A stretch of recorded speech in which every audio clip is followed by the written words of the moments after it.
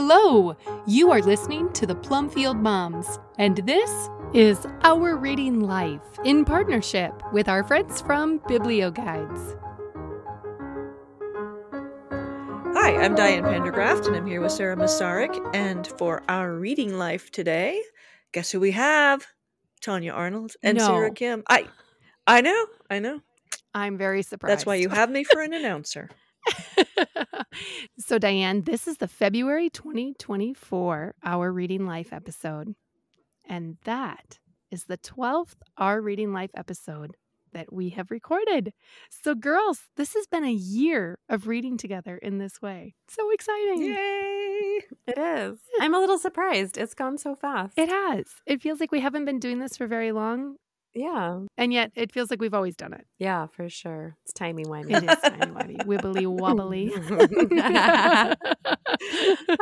I love the Doctor Who reference, Tanya. And for our listeners at home, I was telling everybody about my feelings before we recorded this because I have introduced my kids. They watched a little tiny bit of Doctor Who when they were little, but not a lot. And they don't really remember it.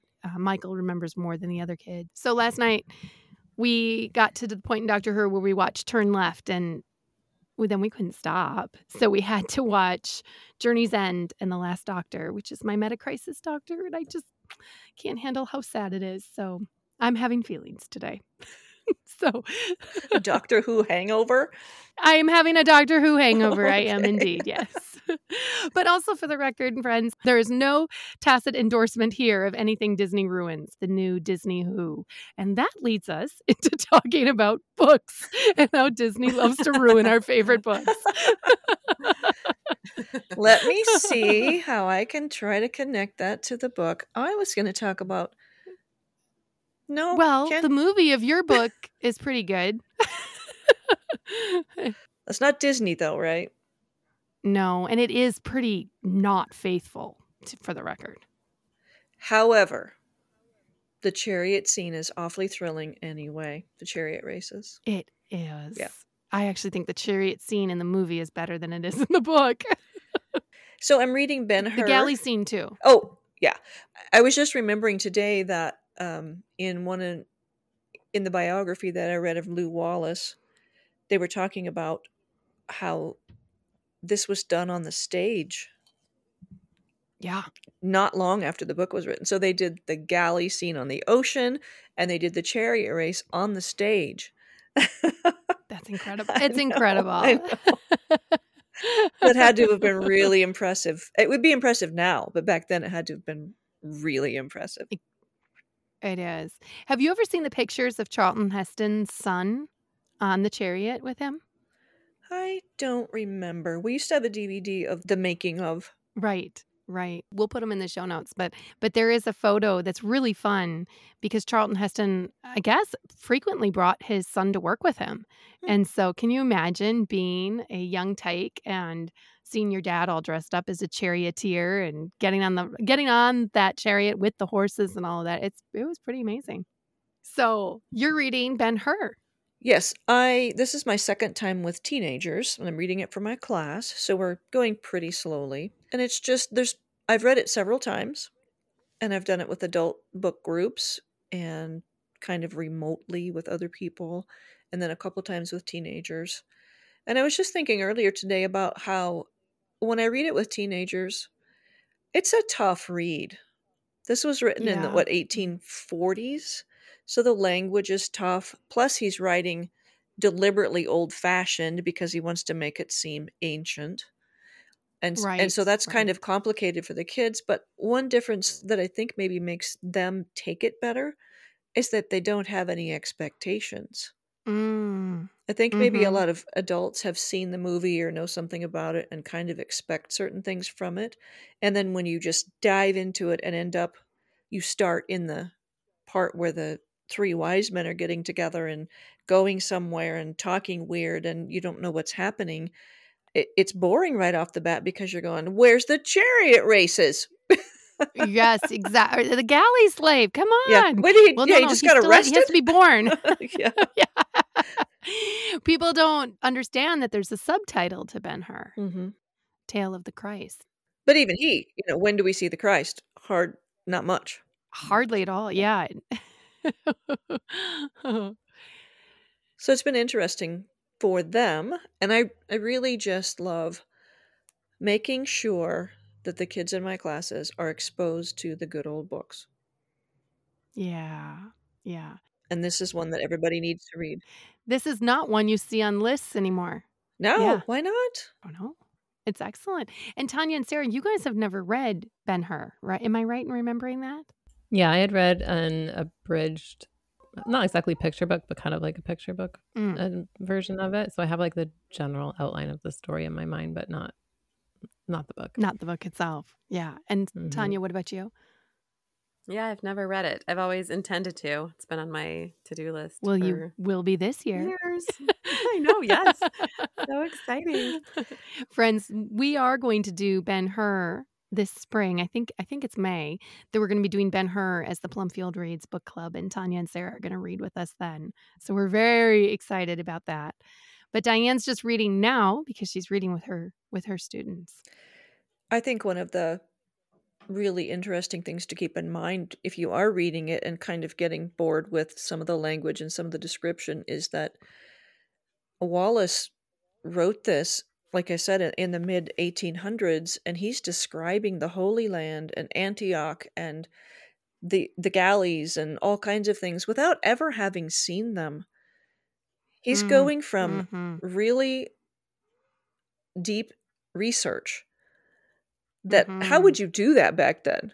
Where do you go for all the books to find out what the Holy Land looked like and get an idea in your head of how to describe the desert and camels and things when you haven't seen any of that? No. And the people who read it hadn't done the research even. So he's trying to explain something he's never seen to people who've never seen it and be as accurate as possible. And it's really pretty amazing. I remember when I tried to read Lorna Doone the first time, and I said, gosh, there's just a lot of descriptive language in this. Like, do we really need this much information about that glen? And I remember you saying, Sarah, remember, these things weren't common to other people. It's not like it was easy to look those things up. So people very often use their novels as travel guides. It was their way of visiting another world. And yeah, they wanted all the details. They wanted to know what the tree looked like and where it was situated and what county bordered it and what the landscape was like. And we just, because we're so image saturated today, we fatigue easily on descriptive passages now, I think. Yeah, and just think, why do we need to know all this? Yeah. And maybe this is why book to movie conversions are so bad now, because the books lack the substance of description that the older ones do. So it wasn't hard for Peter Jackson to imagine what Tolkien was imagining. Tolkien gave us a lot of description. Yeah. But modern books don't have that. Yeah. Also, an interesting sort of connection is that the reason he ended up writing this was because he had had a conversation, I think in a train, with Robert Greene Ingersoll, who Gene Stratton Porter, in Keeper of the Bees, refers to as the greatest agnostic of his time. Oh. And so I missed that. Yeah. I think it's Keeper of the Bees. It's one of hers. So Wallace and Ingersoll were having a conversation that made Wallace question everything he thought he believed. And so he went and started doing research and confirmed his beliefs and then shared them with everyone else by writing a story. So now, I thought that it was that Wallace was an atheist when he began writing. I think that... And it was in the act of writing it that he was converted. I have heard that as well. And then this other story. So I don't know for sure exactly how that happened. But I thought it was interesting that Ingersoll's name came into it. And I don't remember where I heard the part about him being converted while he was writing the story. But either way, he was definitely solidifying his faith by looking up the details and doing all the research. Yes. So it's still powerful because that's what he's trying to do then, is show everybody else what he learned. And it is such a remarkable book because he shows scripture such reverence by never misquoting scripture and by never putting words in Christ's mouth that weren't already there. Mm-hmm. And I think that we've talked about this in a past episode, but how important it is that these biblical stories don't imagine Christ to say something that he didn't say. Now, it's different for those of us who love the Chosen TV series because I think there's a different thing at work there. But what he was trying to strive for in Ben-Hur was credibility, that this was a story of Christ. But that's why it's not told from Christ or his apostles' perspective, but told from this other character, right? Right. And he was trying to not be rejected by all of the religious people who didn't believe that novels were, they thought they Good were food. sinful. And so you certainly Mhm. weren't going to portray Jesus in a novel. And I think Right. that works in a book, but then when you start trying to make movies about Jesus, it makes them a little stilted. Like, really? So all the stuff recorded in the New Testament is the only thing he ever said? Right, Okay. exactly. Thought he was fully human. Yeah. And he never had a night camping with his disciples, and they never laughed about anything, that's for sure. Mm-mm. And he never ate except at the wedding in Cana and the Last Supper. Right. And only fish and bread. Yes, with wine. Oh. Well, I'm really excited that you put Ben-Hur on your radar this year for your program because it motivated me to solidify that I really wanted to do Ben-Hur with my Tuesday Night Classics Club. And so we are finishing Kristen Lavenstrada right now. But at the very end of this month, we will begin Ben-Hur and we'll have that read by Easter.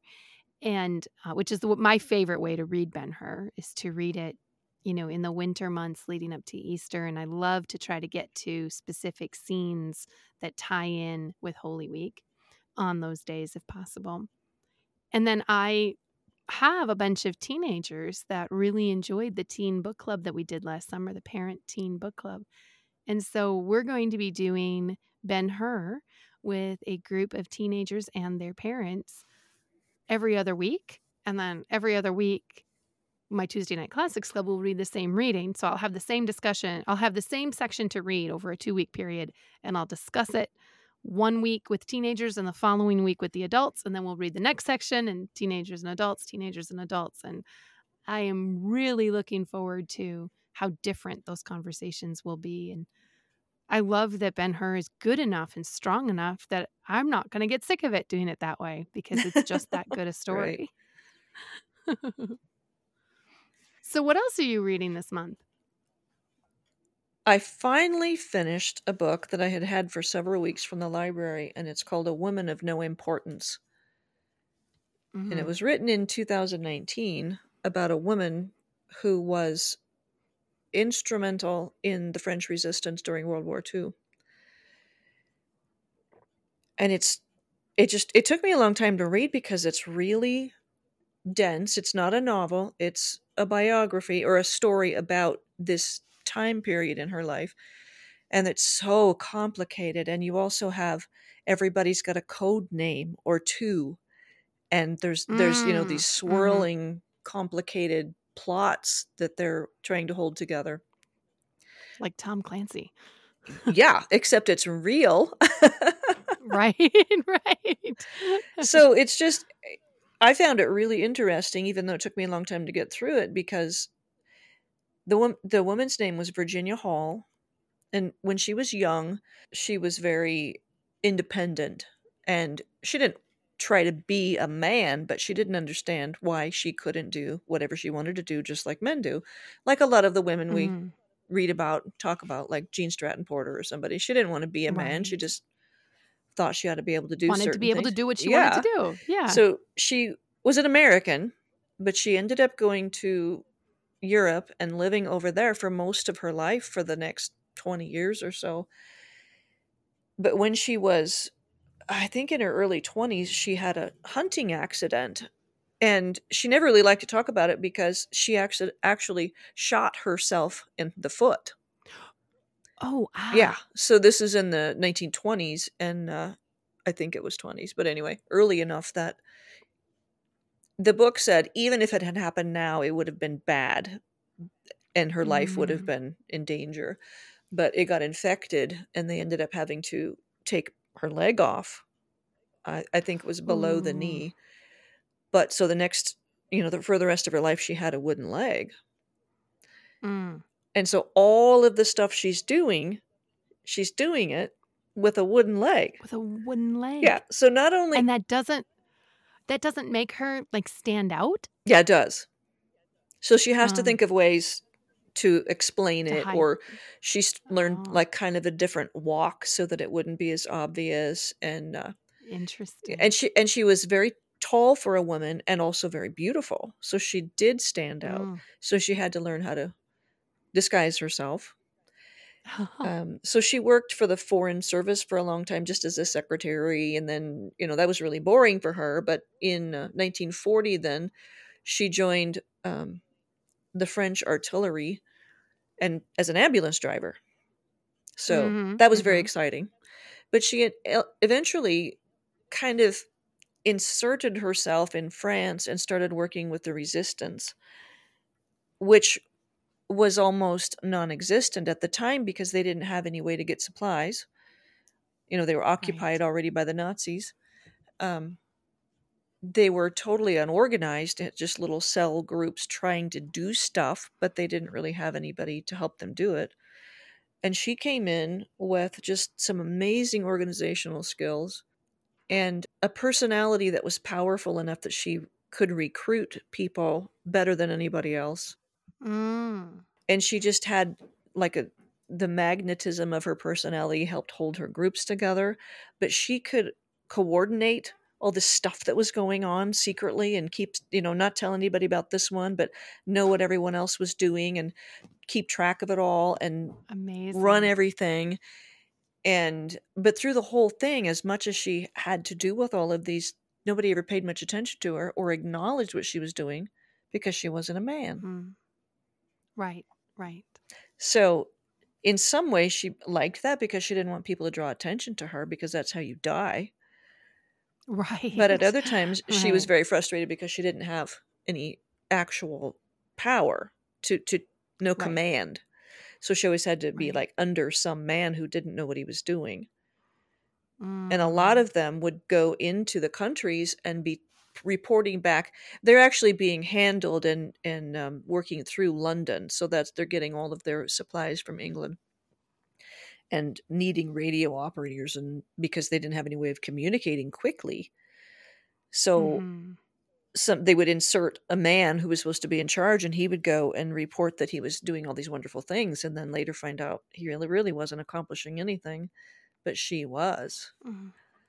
So it was really interesting, though dense. Because she's over there, she's at this for 6 years. Oh, wow. Yeah, and not very many people lived that long in this, but she learned how to just, compartmentalize. She moved a lot. She knew when it was time to get out. One of the things she did was, after she'd been in a certain place for 2 or 3 years, she just knew she had to leave. And the only way to get out of France was to go over the Alps into Spain. And she walked. Oh. And it was the trip was one that the guides would only take people on. They would say, here's what we're doing. If you can't keep up, too bad. Right. We're going to leave you behind. So she went with 2 men, and she was more of a man than the other 2. They all made it. But, I mean, she's on foot, keeping up in snow. With a wooden leg. Yeah, in the wintertime, getting over these mountain passes with a wooden leg. Yeah. Wow. Wow. How old was she? Well, she started in her early period. 20s and 30s. Yeah, so interesting. On Amazon, part of the description says that in 1942, the Gestapo sent out an urgent transmission. She is the most dangerous of all Allied spies. We must find and destroy her. So fascinating. And I love this part, too, where it says, the target in their sights was Virginia Hall, a Baltimore socialite who talked her way into Special Operations Executive, the spy organization dubbed Winston Churchill's, quote, Ministry of Ungentlemanly Warfare.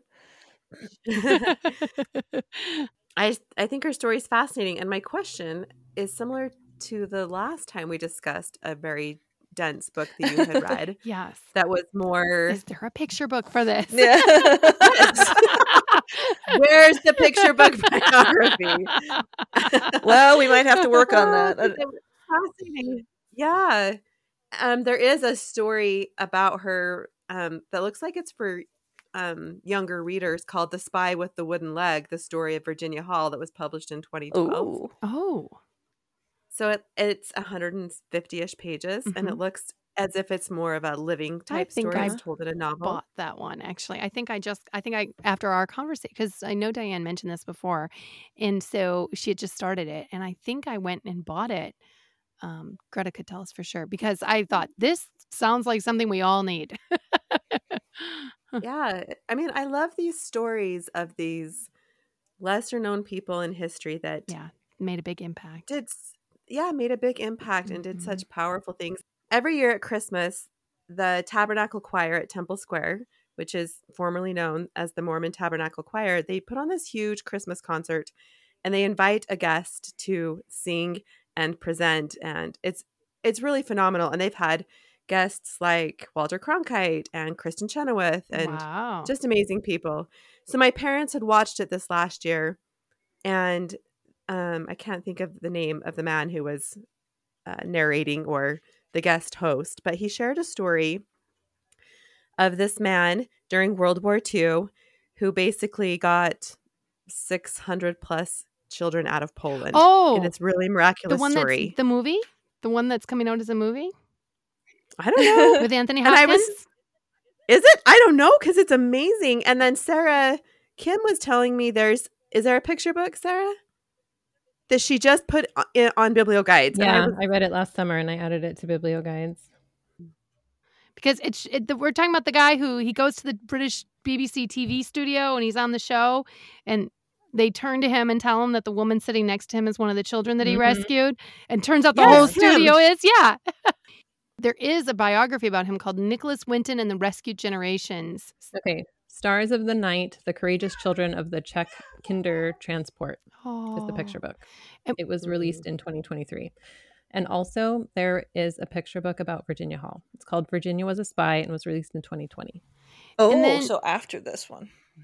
Then, Sarah, there's a picture book that Amazon is recommending called The Light That Shines Forever, the true story and remarkable rescue of 669 children on the eve of World War II. Oh, yeah. That one was released also 2023. Yeah. Good. Wow. Good stuff. There's so many stories, and it's so beautiful that they can. I mean, I love that Diane is going and reading these really dense, really meaty books and bringing them back to us. So that you can find the picture books. Yes, thank you. Thank you. Yes. Oh my gosh, there's another picture book called Nikki and Vera, a quiet hero of the Holocaust and the children he rescued. What? Yeah, girls, we're going to have to get on top of this. Okay. Yes. Well, I think, it just came to light. So obviously a lot of people were inspired by his story once it was. Yeah. Well, actually, the when he was on TV, it wasn't that long ago. It was in the 90s when he was on TV, but maybe the story just didn't spread. Well, then it was on YouTube, and for years I would see it show up like once a year in my Facebook feed because there's a YouTube of it. And it was just, I sob every time I watch it. Yeah, I'm pretty sure I remember seeing that at some time or other too. So we'll definitely link the real BBC broadcast, and we'll link the trailer for the movie, and we will link also to the Tabernacle Choir concert, and we'll link to all the picture books, but we haven't read all of them yet, friends. So, but by the time this airs, maybe we will have. This is exciting. Yeah. Yay for Happy Rabbit Trails. And because Sarah saw that there was one about Virginia Hall called Virginia Was a Spy. Yes. We'll go check that one out as well. I don't like the cover of it very much. I didn't like the Grace Banker one either. They're just getting it's so modern looking. When I don't understand why you would do that for something that happened in the early 1900s. I like the cover of Virginia Was a Spy. My library has it, so I'm going to request it. Oh, thank you, sir. Actually, now that I'm looking at it, it has a more real feel to it. Yeah, it's not exactly a cartoon. It looks like a sketch. And she has sort of a masculine face, which, I don't know, maybe that's what it's supposed to be. Dang. I can show we're you gonna real find pictures that. of her. Yeah, we should No, put she real was picture she in. was strikingly beautiful. Well, this cover, she kind of is too, but just Yeah. very strong Mhm. features. Yes, she was just strong-willed all around, and she controlled, Yeah, that's probably really Mhm. accurate. Mhm. So that's the cover. So But Interesting. one of the reasons that you haven't ever heard of her is that even after the war, she was one of the first women to join the CIA. Is that she still wouldn't talk about what she did or let other people do it around her, because I think she hadn't done it to be famous, but she Right. also was so just steeped in the idea of if you talk, you die, that she Yeah. just didn't want to talk about what she had done. And there were people still left when she do you know who Klaus Barbie was? No. Oh, really, really bad Nazi who was just horrendously cruel and sadistic. She was on his radar as like enemy number one. We got to find her. Well, after the war, the United States actually helped him escape from the trials, because they were using him to find other information. Oh, good Lord. And there had also been a man who was in her circle who was a double agent who got a lot of her friends killed, and he didn't get caught until after the war. And I think she just never really, it was a long time before she could relax, even though the war was over, and she just didn't want to talk about it. Well, also some of the stuff just isn't declassified, and you're not allowed to. Right. The book doesn't mention that most of what she actually did is still classified. She was decorated by the United States. While this author was doing her research, she also discovered that Virginia must have been awarded the Croix de Guerre with Palm from France, but nobody even knew about it. She just didn't tell. Interesting. Because that's not why she was doing it. I think there's also, that came up in the story of the other gentleman we were just discussing. His wife found his papers in the attic and said, like in the 90s, and said, what is this? And he never thought to tell. He wasn't keeping it a secret per se. And I think part of it was there's a humility there of maybe not thinking that what you did was so amazing, and again, these were trying times. Maybe there was just also not wanting to relive it. Or I think there'd be a complication of a lot of different emotions around the experiences as well. Well, I find it fascinating. I think a lot of times, especially you see this in the trailer for the movie about Nicholas Winter, that he felt enormous grief that he could not get out more. So he didn't feel that what he had done was good. He felt like it was inadequate. Yeah, and with Virginia, she lost so many people for various reasons, and a lot of it she felt responsible for. Yeah. Because they were her plans that people were trying to implement. And most of the time she couldn't have done anything about it, but just there's still some of them she was really close to. She did engineer an amazing escape from a prison. Early on in the whole thing, they were really badly in need of radio operators. And so the British had brought in about a dozen of them, and there was somebody betrayed them, and they all got arrested. Well, she couldn't rest until she got them out of prison, because of course they're being tortured and things like that. So anyway, she did. She finally managed to get all of them out of there, and it was just really something that hadn't ever been done before. Wow. So she was the only civilian woman during the Second World War to be awarded the Distinguished Service Cross for extraordinary heroism against the enemy. I'm just shaking my head, Wow. Because I do not doubt her meritorious behavior at all. I don't want to diminish that at all. I just wonder how many women did do really courageous things during the war. There's just no cross awarded to them. There's no record of it. Well, and a lot of them, because they died. Right. Because, of course, she did have many women helping her. Right. And a lot of them went to prison and suffered a lot of torture, and many of them didn't survive. I think that's one reason she didn't necessarily want all the accolades, is that she knew she hadn't done it by herself. Right. Well, I am reading a World War II book right now as well. And I just, it's one that I think all of us have read. Sarah, you've read Resistance, right? No, I haven't read it You yet. haven't read it yet. Okay. I am rereading Jennifer Nielsen's Resistance because this Saturday, my library is hosting a teen book club. And I will say it reads really, really differently the second time. The first time I was entranced by the plot, and I kind of was totally fine with how really YA it is, which is not always a compliment. And this time I'm like, okay, whiny teenagers. Oh my goodness gracious. Can we have any more drama?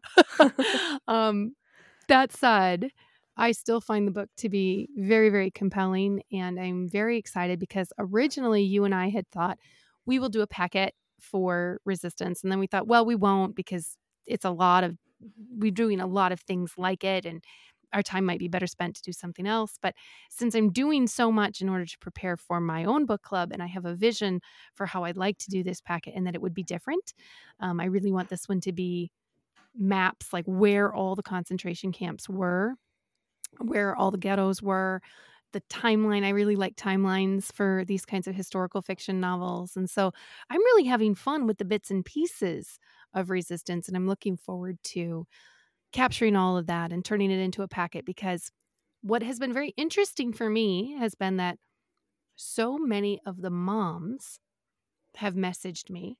Many, many, many of my moms have gone and gotten Resistance on Audible for themselves because they were trying to make the determination which age specifically is my 12-year-old ready for this kind of thing. And all of them are saying, they're listening to it on the treadmill, they're listening to it while they fold laundry, and they're saying how gripping it is and how compelling it is. And it is really, it's kind of a different World War II story. The resistance in Poland is not something we read a lot about or study a lot. So the moms are really, really interested in coming to this book club as well. So I find that to be pretty exciting, that this is one that would maybe make a wonderful parent-teen book club discussion, because this one is not action-based. It's really about all of the moral dilemmas that happen at every single encounter. Do we give our food to those women who are basically the living dead? Will our food do any good there? We only have so much food to give.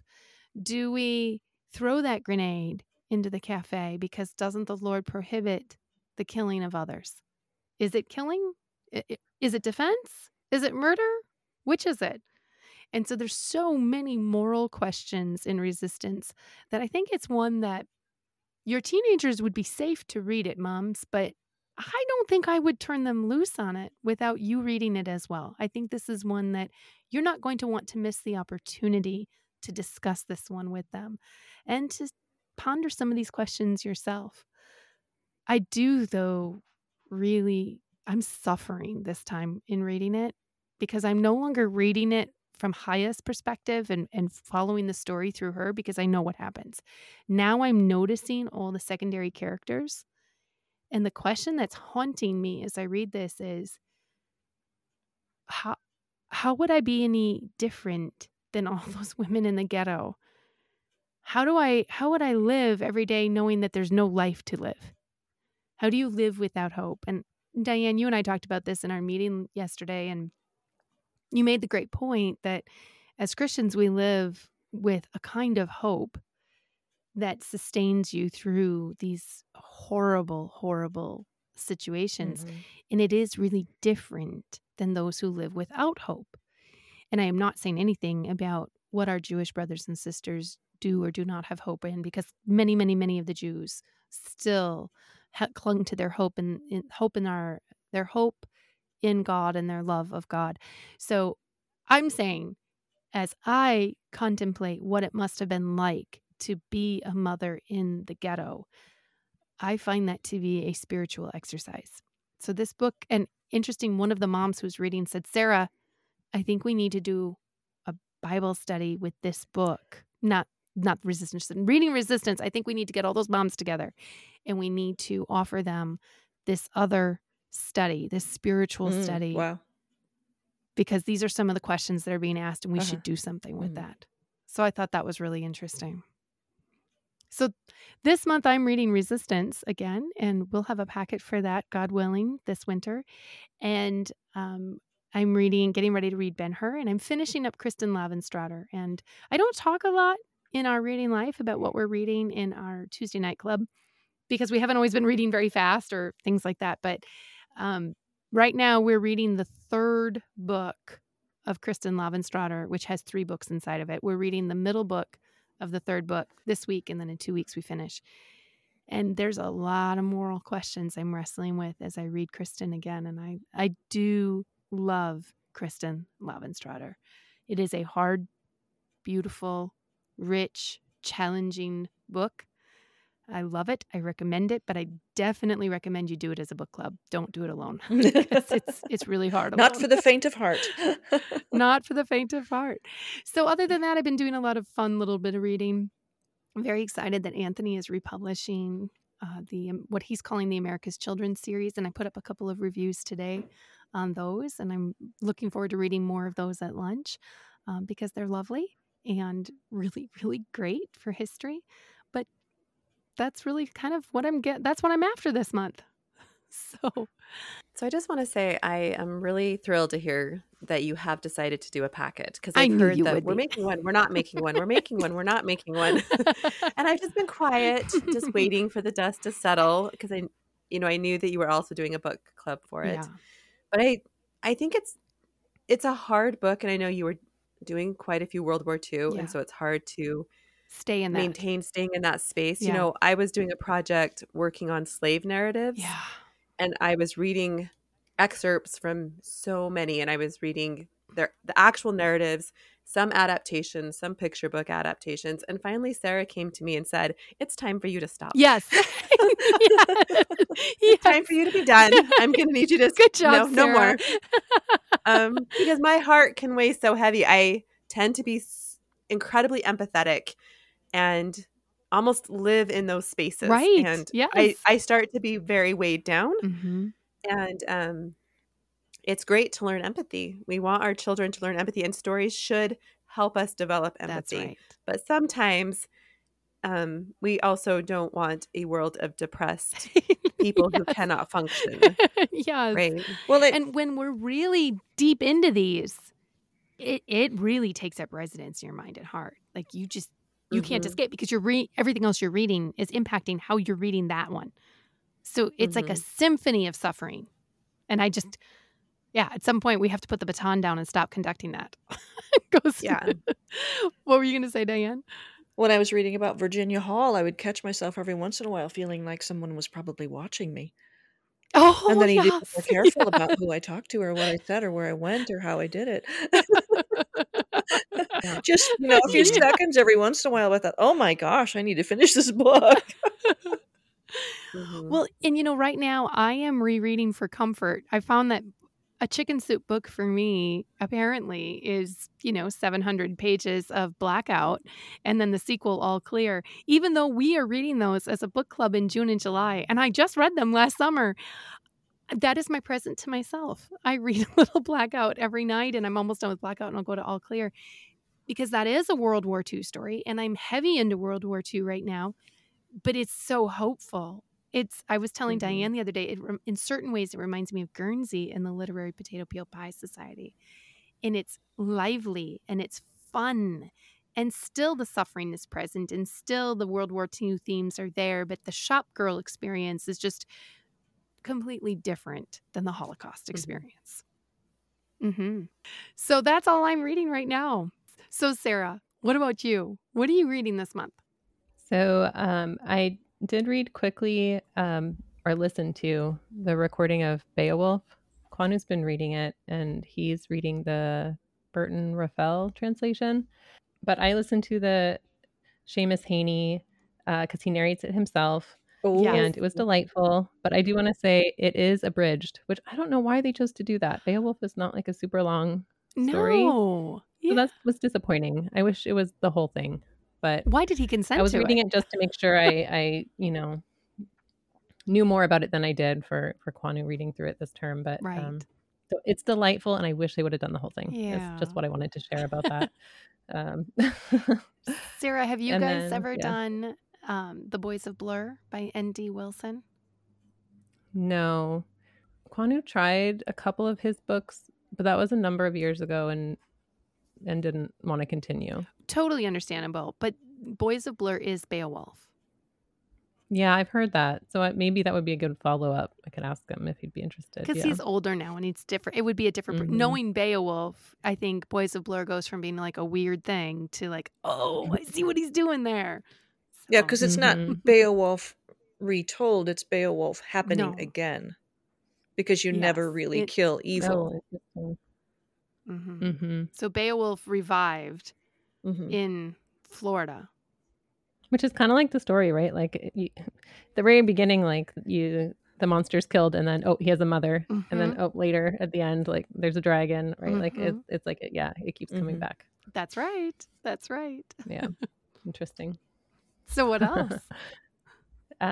So I also listened to the Pushcart War. Yay!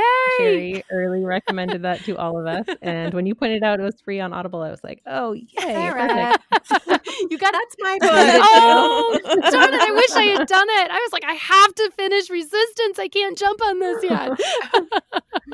Okay, I'll tell you about the other two really quick, and then we can talk about the Pushcart War. with- Okay. with Awesome. Tanya. So, the other one I wanted to just share. This is a really short book that I read because I've been cataloging the anthology contents of. Hi, Yuna.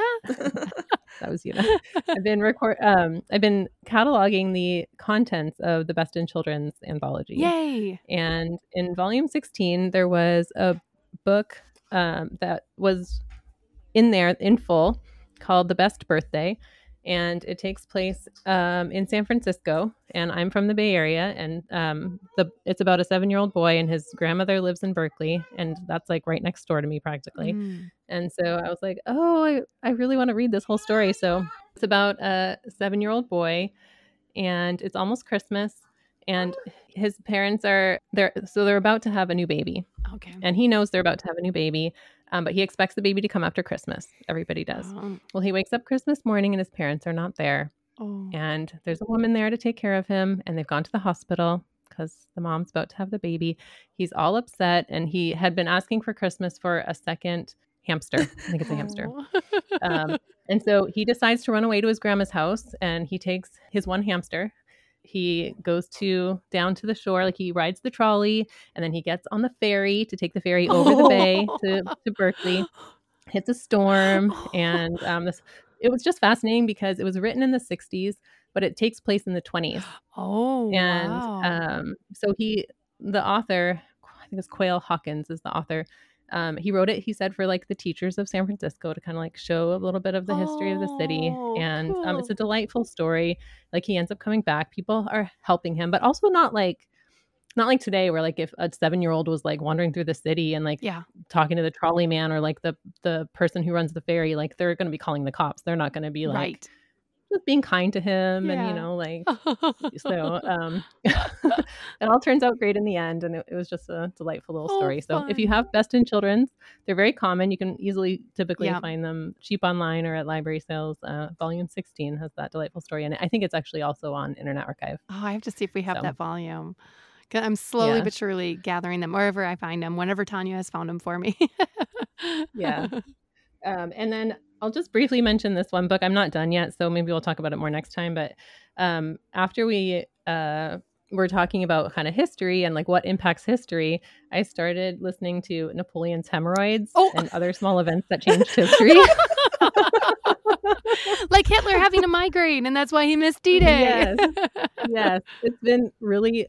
So I have to listen to it in chunks because it's very fast paced, and I just can't like keep all the information in my head. I Right. feel like I'm just like losing everything as I'm listening. Right. But because it's just like trivia after trivia of like all these small little things that happened that have influenced history, which are kind of fascinating. I just wanted to share one of them. Yeah. So apparently in 61, the U.S. Air Force was transporting a bomb, a hydrogen bomb, and the plane broke apart and it landed in North Carolina. and it did what it was supposed to do, but 5 of the 6 safety features failed. Oh. And it was only one single little switch that prevented this bomb from Oh exploding. my gosh. It was 2,000 times more powerful than the bomb we dropped on Hiroshima and Nagasaki. Oh my goodness. I was just like, what in the world? And we don't know this. Like, nobody knows. Wow. Crazy, Right. right? Like, Wow. Wow. That's wild. and there's all kinds of things in there. A little bit like James go ahead. Burke's Connections books, right? Like these just little Mhm. snippets of fascinating things you don't know about. And Mhm. yeah, How many times Winston Churchill was almost assassinated, and Oh. like various, like all just kinds of Mm. interesting things. It talks about sports and history, like, politics and wars and just all kinds of different areas. So cool. it's kind of fun. Oh, I can't wait to hear more next month. That's awesome. Yeah. Tanya, you read The Pushcart War. Well, I started it Okay. because Sherry had been mentioning it to all of us and said how much she loved it. Right. And she went on about it. And then she said, but if you guys read it and you don't like it, Don't tell me. don't speak to Yeah, me. I don't want to know. Don't say anything. Keep it to yourselves. Don't write any reviews. Put nothing out there in the world.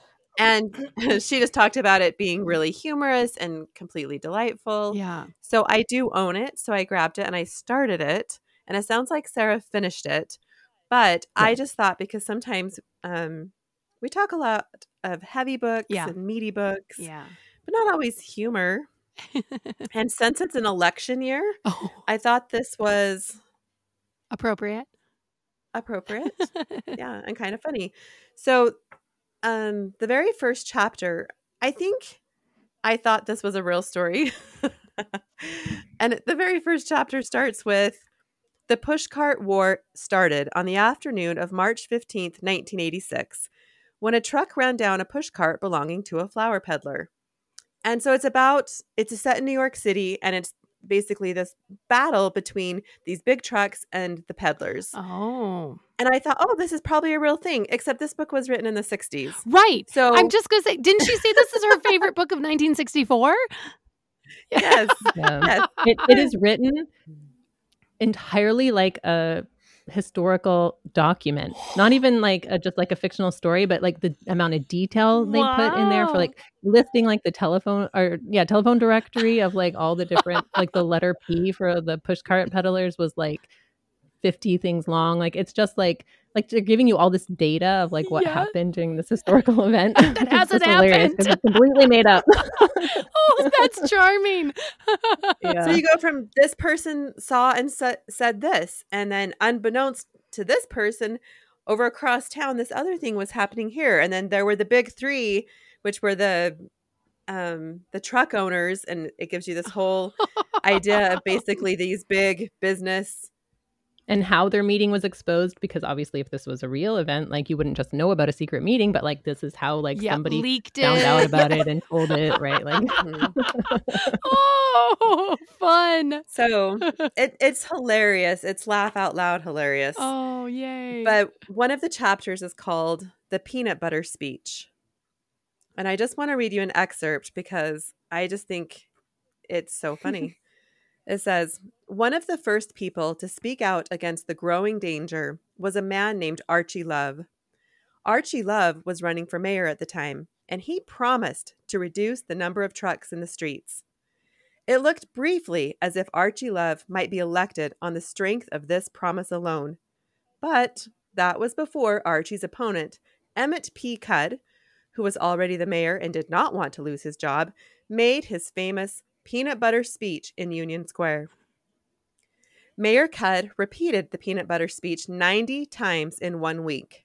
It went more or less as follows, quote, "Friends and New Yorkers, New York is one of the biggest cities in the USA. We are proud of that fact.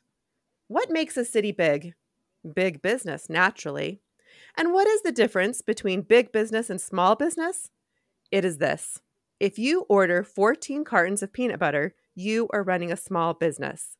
If you order 400 cartons of peanut butter, you are running a big business. 14 cartons of peanut butter you can get delivered in a station wagon. But for 400 cartons of peanut butter, you need a truck. And you need a big truck. big truck means progress. My opponent, Archie Love, is against trucks. He is therefore against progress. Maybe he is even against peanut butter. Naturally, all the truck drivers voted to re-elect Mayor Cudd, and so did a lot of other people. Very few people wanted to be against progress. No one wanted to be against peanut butter. And everyone wanted to be proud of their city because they always had been. Thus, Archie Love did not get elected, and the trucks kept getting bigger. I laughed so hard when it said nobody wanted to be against peanut butter. It's so quirky and so funny. She talks about like writing it so that young people would know about how wars get started.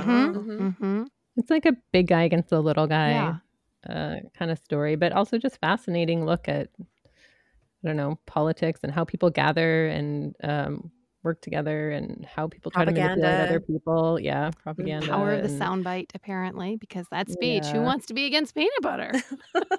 I thought the speech really highlighted a lot of things that we see in not just politics, but when people want to persuade a group of people to think a particular way, the tactics that were used in that speech, you could analyze that speech. I was going to say, it would be a wonderful accompaniment to a rhetoric program, right? If you're studying rhetoric, here's a speech.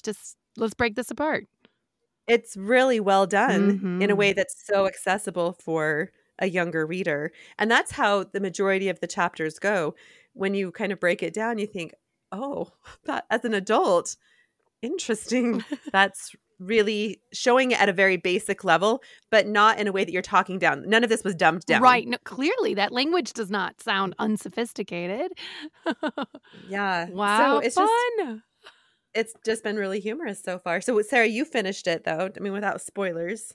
Yes. I thought it was great. What? Okay. And how's the audio? I thought it was great. It's good. I liked it. Cool. Yeah. Cool. Yeah. It's fun to see how the pushcart, I don't know if you call them like a union, but they all get together, right? There's like 500 pushcarts in the city, and they all get together and come up with strategies. They appoint and I think she's in her 80s, like an older woman. She becomes like the general, and you have a strategy of how they're gonna get rid of the trucks and the things that happen, and some people end up in jail, and I don't know. It's good. Oh, this sounds very refreshing, like a good brain break. Perfect. Well, perfect when you're not having like a book hangover and you need something just joltingly different and funny. Light and funny. There was also a scene where they're discussing the New Yorkers themselves. People are trying to figure out, why is the traffic so bad? And everyone's blaming everyone else. So some people are blaming the truckers, and some people, like the taxi cabs, blame all the people who are driving in their own cars. Right. Because if they would just use taxi cabs, there would be less private cars and there'd be more space on the street. Yeah. And the private drivers are blaming the taxi cabs. And the bus drivers are blaming both the taxi cabs and the personal drivers, because if both of you got off the street and we all just got on buses, then we'd have more room. And so it's just funny how every group sees how they aren't the problem, but everybody else is the problem if they would only do X, Y, Z. So... And it's done in a really humorous way where also you're thinking, yeah, that's how that goes down. Yeah. That could be a really fun book club book. Have everybody come in and identify, are you a trucker? Are you a taxi cab driver? What are you? I know. I'm sitting here thinking, maybe I have to change my plan for the rest of my class this year. Yes, exactly. What age would you say this is just perfect for? 10? Enough? Yeah, I would say 10. I was like 4th, 5th, 6th grade. It seems like that'd be super fun. Oh, so fun. I love it.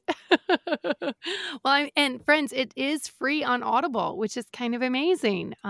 If you have an Audible membership, it's included in your membership. And so we can tell Sherry that she doesn't need to avoid listening to this episode. Yes, let her know the good news. And friends, if you don't know who we're talking about Sherry Early of Marriott Homeschool Library, and also from Our Librarian Life and the card catalog. So it was one of Sherry's recommendations to us when we were talking about 1964 and some of the fun books in 1964. Yay. Tanya, do you have anything else you're reading this month that you want to talk about? I just have one last thing that I've been working on. I was just sharing it with Sarah this morning. So part of my Wonder Club that I was talking about on the state of the podcast. Yay. I was just one of the moms that I work with, we were thinking about how do we help children start thinking about mindset and having a success mindset and overcoming failure and things like that. And we know that stories have a powerful way of doing that. Right. And one of the things we're doing is we are reading about great lives. So, of course, we're looking at George Washington and Joan of Arc and the people that we want to make sure that we bring those stories to the children. But we were kind of thinking, well, we want more than that still. And I'm so in love with picture book biographies. Yeah. Like just, you know, I'm so smitten with them. Yeah, you're not wrong on I know, that. right? And so we're setting aside a portion of time to, I guess my idea, I'm still working this idea out, but I do want to share it because I think I'm going to actually share it and create a list. But I want to be talking about famous failures, people who struggled a lot and overcame and struggled multiple times, right? Like Thomas Edison. So Thomas Edison is always the one that everyone thinks of, right? Right. 10,000 failures before he had a success. And I think he is the standard. Right. In a lot of ways of someone that we might look to, but there's so many other people that we don't know he's about. Not super relatable also. So right. But there's so many other lesser known people, and there's biographies, picture book biographies that you could do in 10 minutes or 15-minute reading, as well as maybe doing a growth mindset activity, like talking about, you know, an I can attitude versus I can't, or I can do hard things versus I'm not capable, right? Those types of mindsets. So I was looking for picture book biographies, and one of the ones that I came across that I forgot that Sarah and I had discussed, and we were discussing it this morning, is about, we're going to call him Mr. Honda because I don't know how to pronounce his first name. And this is the man that basically created the Honda company. But his story is incredible. He wasn't good at school, so he didn't go to school. He tells a story of seeing his first Model T in the early 20th century and had never seen a car before and was so engaged by it that he decided one day he wanted to build a car himself. So he kind of had setback after setback after setback, but he just persisted and kept going and became Honda. Right. He became Honda. So there's so many Honda cars in the world today, right? And Honda motorcycles. And it talks about how during World War II, he was creating propellers for the army. And then after that, that wasn't needed. Japan was devastated economically. No one was buying cars. And he was either needing to do the train, and he hated the train, or ride a bicycle. And so he decided, well, can I motorize this? And started creating these motorcycles. And he built something off of that, and then later went to cars as well. Anyway, so it's just this really incredible story. So I'm putting together kind of a list of specifically stories where someone had a growth mindset, where they had these setbacks that they really pushed through and kept overcoming because they had a goal and a dream. Yes. We're just going to bring in people from all around the world through these picture book biographies and just start sharing their stories of persistence and overcoming. And I'm kind of calling it failing forward, that you're never... I like that. Thanks. That's great. So it's just one of the things I've always talked to my children about. We're always moving forward, right? You're either moving towards something, or you're kind of dying, you're regressing. And when you have a failure, you won't start at the same place you were before you had that failure. That's you right. start a little bit more forward. And so when we can start to look at failures that way, and of course not compare ourselves to other people, we can have success and find joy in a lot of ways because we don't let that failure debilitate us. Well, and the more that we practice failing, the more comfortable we become taking risks because we know what it is to fail, and we realize that failure is not the end. And so if we can practice that a lot, even if it's practicing it vicariously through a picture book biography, it's a really great way to develop the stamina to try things, knowing that trying in and of itself can be virtue. It absolutely is. I love it. This particular book, I was kind of sad because my library did not have it and it's not on Internet Archive, but there is a YouTube video of someone reading the story. So very well done. Yay. Where it's just, you know how sometimes people are holding the book back, kind of like you're at storytelling time and you can't really see the pictures and whatnot. This one is just the pictures take up the whole screen and you can just hear the narration of it. The narration of it. Nice. And And then I thought, okay, yes, I love this story. It's so good. So I that's love it. what I've been working on and what I've been reading. Picture book biographies, totally my jam. Yay. Well, next month I'm going to tell you all about our Scholastic Book Project, which doesn't sound very exciting, but it's been super fun for us because we've been spending tons of time reading picture books. But I'll tell you about that next month because Ooh, exciting. picture books are awesome. They are. I love them. And I'm just another plug. Picture book biographies are for all ages. Amen. Hey, a great picture book is for all ages. It really is. And for anybody that's watching the Bass Reeves miniseries. I haven't started yet. Okay, I haven't either because Judd's previewing it because I often can't handle too much certain elements. Mm-hmm. But I had read the picture book biography about Bass Reeves to my family, and Judd paused the show and came and got me, and he said, "Hey, there's a scene that's in the picture book that's in the movie. You got to come in here and watch this. It's so good." Yes. And he previewed it for me. We went in and we watched this 15-minute, I think it's about a 15-minute scene that had been directly in the picture book. Oh, cool. And it was well done in both places. Sure. Cool. So, well, then you're going to also need that. to read The Gift of Black Folk because he's on the cover. Oh, is that him on the cover? Mm-hmm. Oh, I didn't know that. On Jill's cover? On Jill's cover. Mm-hmm. Oh, you know what? I really, really, really love Bass Reeves. What a phenomenal Me too. I'm man excited. I'm excited to get started on it. Did you read Gary Paulson's Bass Reeves? I haven't yet, but I plan Gary to. Paulson has a Bass Reeves? Oh my. Mm-hmm. Fun. It's a chapter book. Right. But it's not real long. Yeah. I'm going to because I love Bass Reeves. This would be a good so conversation for February. All right. Yay. Well, I'm excited to hear more of what everybody's reading next month. And maybe now we're all going to read a little Bass Reeves between now and next month as well. But I'm especially excited to check out all those picture books about Diane's because I just think Me too. Female spy in World War II, right? I just think this is going to be really good. Really good thing. Because when you have a shelf of World War II books, it's predominantly men. And I'm fine with that because the men are the ones who did the vast majority of the fighting. But it's really nice for our girls to see that there are lots of ways in which their contributions matter as well. Tanya and Sarah and Una, thanks for joining us. It was lovely chatting with you about books. Ladies, thank you so much for joining us again. Friends, this is our 12th episode. So next month is the 1-year anniversary of our reading life. Who's making cake? Somebody needs to bring cake. I'd rather have cookies. Anyway. Can I do the cookies? Yeah, let's. Okay. Me too. Yeah. Oh, How okay, about I good. get one of my kids to make cookies and send them? That would be great. Please. Oh, friends, it's such a privilege and an honor to have you listening to us. I think it's worth noting that while we were sleeping this month, we hit 50,000 downloads, which we think is great. And so we appreciate how often you listen and we appreciate it when you share this. And we love when you go and start reading some of the books we're talking about and then come find us and chat with us about that. We find that particularly delightful. So to that end, come find us. Come chat with us. You can find us on social media, both Instagram and Facebook.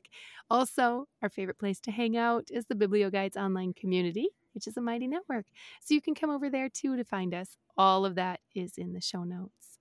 So friends, we hope that you are having a great time reading. We'd love to know what you're reading this month. And if you know of more picture books that connect with the chapter books we talk about, we always want to know.